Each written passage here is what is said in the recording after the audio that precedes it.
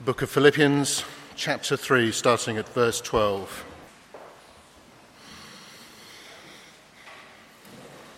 Paul writes, "Not that I have already obtained all this, or have already been made perfect, but I press on to take hold of that for which Christ Jesus took hold of me.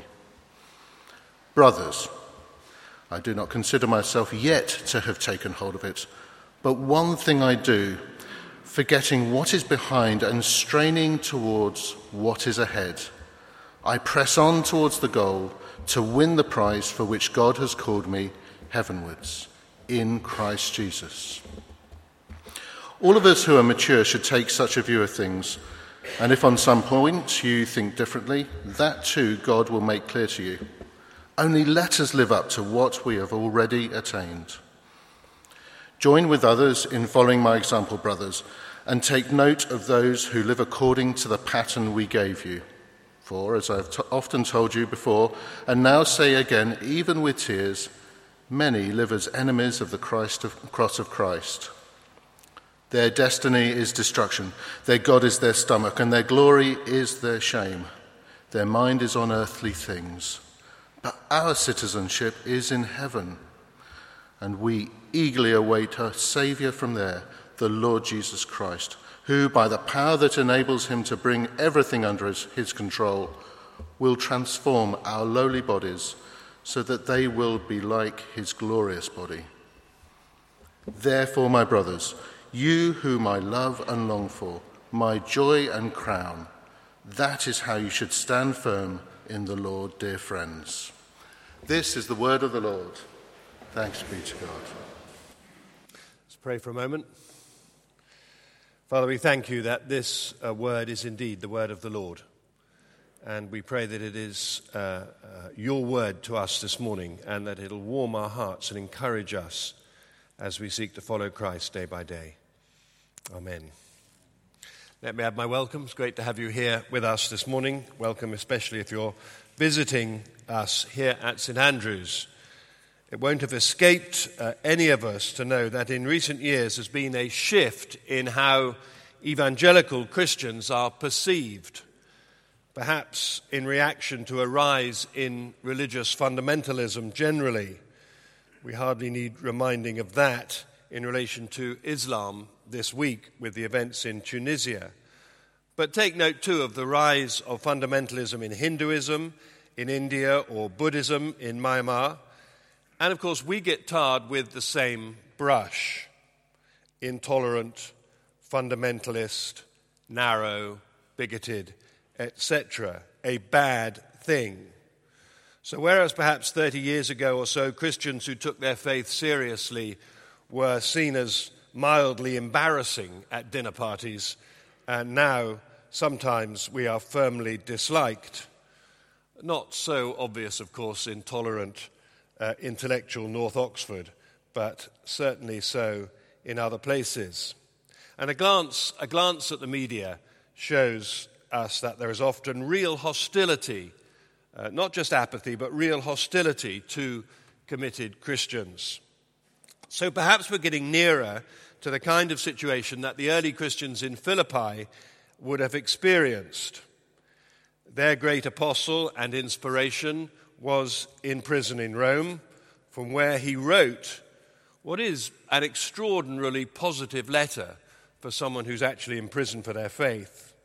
The Philippians themselves faced marginalization and at times outright persecution for their adherence to the gospel. And not surprisingly, therefore, Paul urges them twice to press on as he is in the Christian way, despite the difficulties. Press on. He says, verse 16, they are to live up to their calling. Chapter 4, verse 1, they are to stand firm in the Lord. These are good words for us too today. In matters of creed, we are bombarded by pressure to compromise. Of course, Jesus is a way to God, but the only way? Come on, you can't expect us to believe that. There are many forms of spiritual reality to experience, and surely all are legitimate.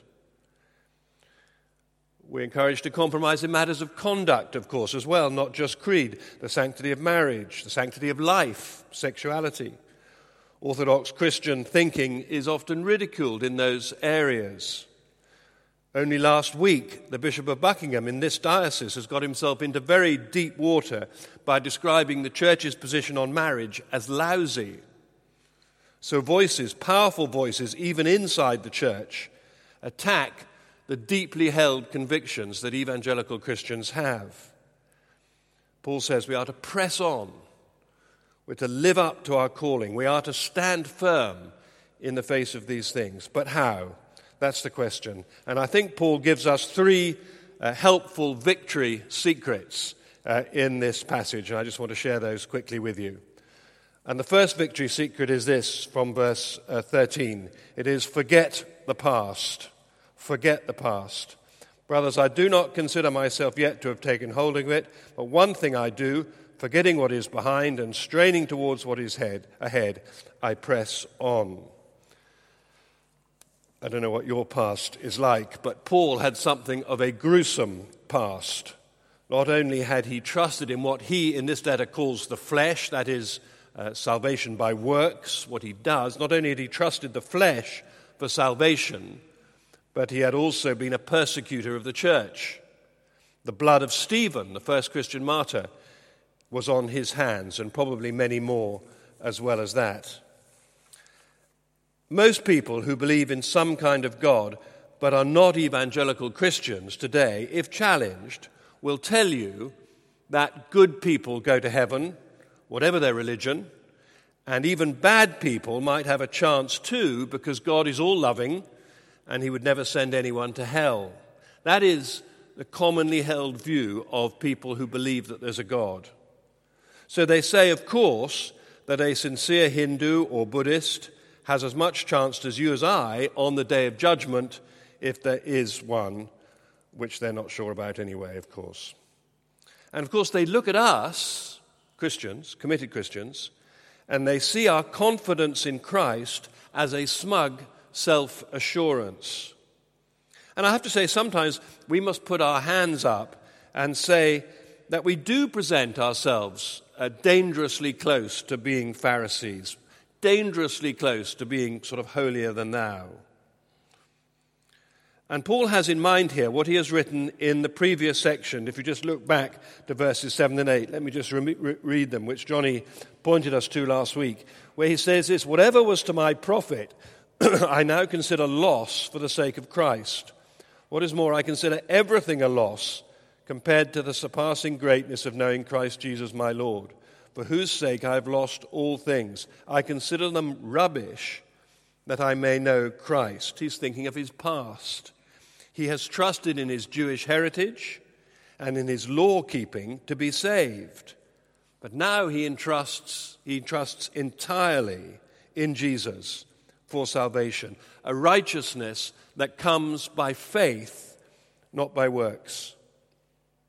So he has made a choice to forget his past as a persecutor and his past as a seeker after righteousness as a way of justifying himself.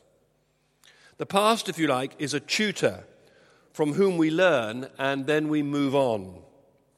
I had a wonderful history tutor when I was an undergraduate at Keble College. His name was Eric Stone. He was wonderful. He taught me how to analyze and evaluate historical events. He then taught me how to write about those things better. He was very patient with me, not least when cricket interfered with tutorial times. But I do not depend on him. I have moved on, obviously. And that is what Paul says here. Move on. Press on, forgetting the mistakes and misunderstandings of the past, which have to some extent formed you. But press on. If you like, learn the lessons, he's saying, but forget the tutor. The plain teaching of the Bible is that we cannot save ourselves by our own efforts. We cannot save ourselves by our own efforts. And nor are we condemned forever because of our wickedness. So forget what lies behind. First victory secret. Second victory secret, live in the present. Verse 16, only let us live up to what we have already attained. Let us live up to what we have already attained. Live in the present. Now, Paul makes a brave assumption of the Philippians at this point. He makes an assumption of spiritual maturity. And I choose to make that assumption of myself and you this morning, perhaps boldly in my case. Most of us come here week by week. Many are in small groups. Many have belonged to other churches, either in Oxford or elsewhere. Many of us have been Christians for some time and are therefore mature in our faith, in the sense in which Paul uses that here. Now, of course, I know there may be some here who are still seeking God, and there may be some of you who are quite new Christians. So please don't stop listening just because you don't think you're mature, because I'm about to describe your future as you do mature. We are to live up to what we have attained and also recognize that we don't know everything, and indeed we don't need to know everything in order to follow Jesus. It's okay, he says, to think differently about some things. We're all on a journey, and God will make sense of it in the end. So what have we attained? What are we to live up to? What have we attained as mature believers?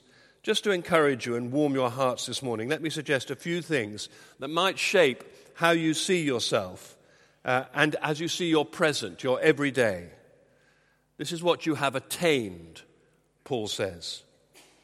You are a precious child of God, and you could not possibly be more loved than you are by your heavenly Father. You have been born again in Christ and become a new person indwelt by the Holy Spirit. You are the dwelling place of God. You are his holy temple. He is making you more like Jesus every day. You are totally forgiven because of the shed blood of Christ, who took your place on the cross and drew God's just anger with sin away from you and onto Jesus. You have been given a reason to live beyond your own self-satisfaction. You live to bring glory and honor to God in every single thing you do, Monday to Saturday, as well as Sunday. All this, as mature Christians, we have attained as a gift. Not one of those things is an achievement. We have nothing to boast of save God's love for us. We have nothing to be smug about, nor any self-righteousness on which to depend. In a word, we are saved by grace and by grace alone. So Paul urges us to live every moment of every day in the light of these truths, in the light of who we are and what we have attained as Christians. That is our identity. That is our reality. As he was later to write to the Colossians, whatever you do, and he means whatever, do it in the name of the Lord Jesus, because that is who you are. Judy French, the Archdeacon of Berkshire, writing in the Door this week, puts it like this. She says, the present is the only place that we will encounter the one called I am. The present is the only place we will encounter the one called I am. It's a good quote, I think. So that's my second victory secret for you this morning. Live in the present. And my third victory secret is this. Well, not my victory secret, Paul's victory secret is anticipate the future. Verses 20 and 21. Our citizenship is in heaven, and we eagerly await a Savior from there, the Lord Jesus Christ, who by the power that enables him to bring everything under his control will transform our lowly bodies so that we will be like his glorious body. Even in Philippi in the 50s AD, there were those who perverted the plain teaching of the gospel. It is really hard for people to let go of self-sufficiency. It's very hard for people to do that. It is something in us that makes us hang on to the idea of self-sufficiency. I'd rather save myself than be saved by Jesus. And so the doctrine of the cross, the atonement, is often subtly undermined, so that our achievement in being good supplants God's achievement in rescuing us. And this inevitably leads to us drawing attention. Paul uses the word glory, to bring glory on ourselves, on human achievement rather than on Christ. We need to live in the present, knowing that it is not the be-all and end-all. Every moment here is precious, but we're passing through. Our citizenship, our real home, Paul says, is in heaven. And all that we struggle with here is temporary. And what an important thing that was for the Philippians to remember. Maybe sometimes you get utterly perplexed by the way in which the world is changing. Things are not as they ought to be. Why are these terrible things happening in Tunisia, or wherever it might be, perhaps more personally in your own lives? Why are things, older people sometimes say, why are things so different from when we were young? You could play on the street, you could leave your house unlocked. What's happening in the world? People get puzzled by that. Or are you sometimes frustrated at the aging process takes hold and our mortal bodies begin to let us down? Of course, we all know that. We all know that that's true.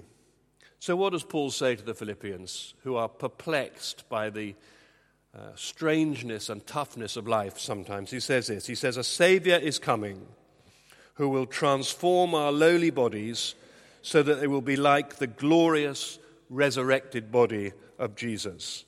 What a prospect. So be realistic about this life and its inevitable struggles, but anticipate the heavenly future. So there are Paul's victory secrets for the mature believer. This is where we are to put our stake in the ground. This is how we are to press on. This is how we are to stand firm. Forget the past. Do not be haunted by past failures and past beliefs. Leave them behind. Live in the moment. Life is infinitely precious. As a child of God, as a follower of Jesus, we have the potential for fullness of life. Live in the moment and anticipate the future, because it's going to be marvelous. Let's pray.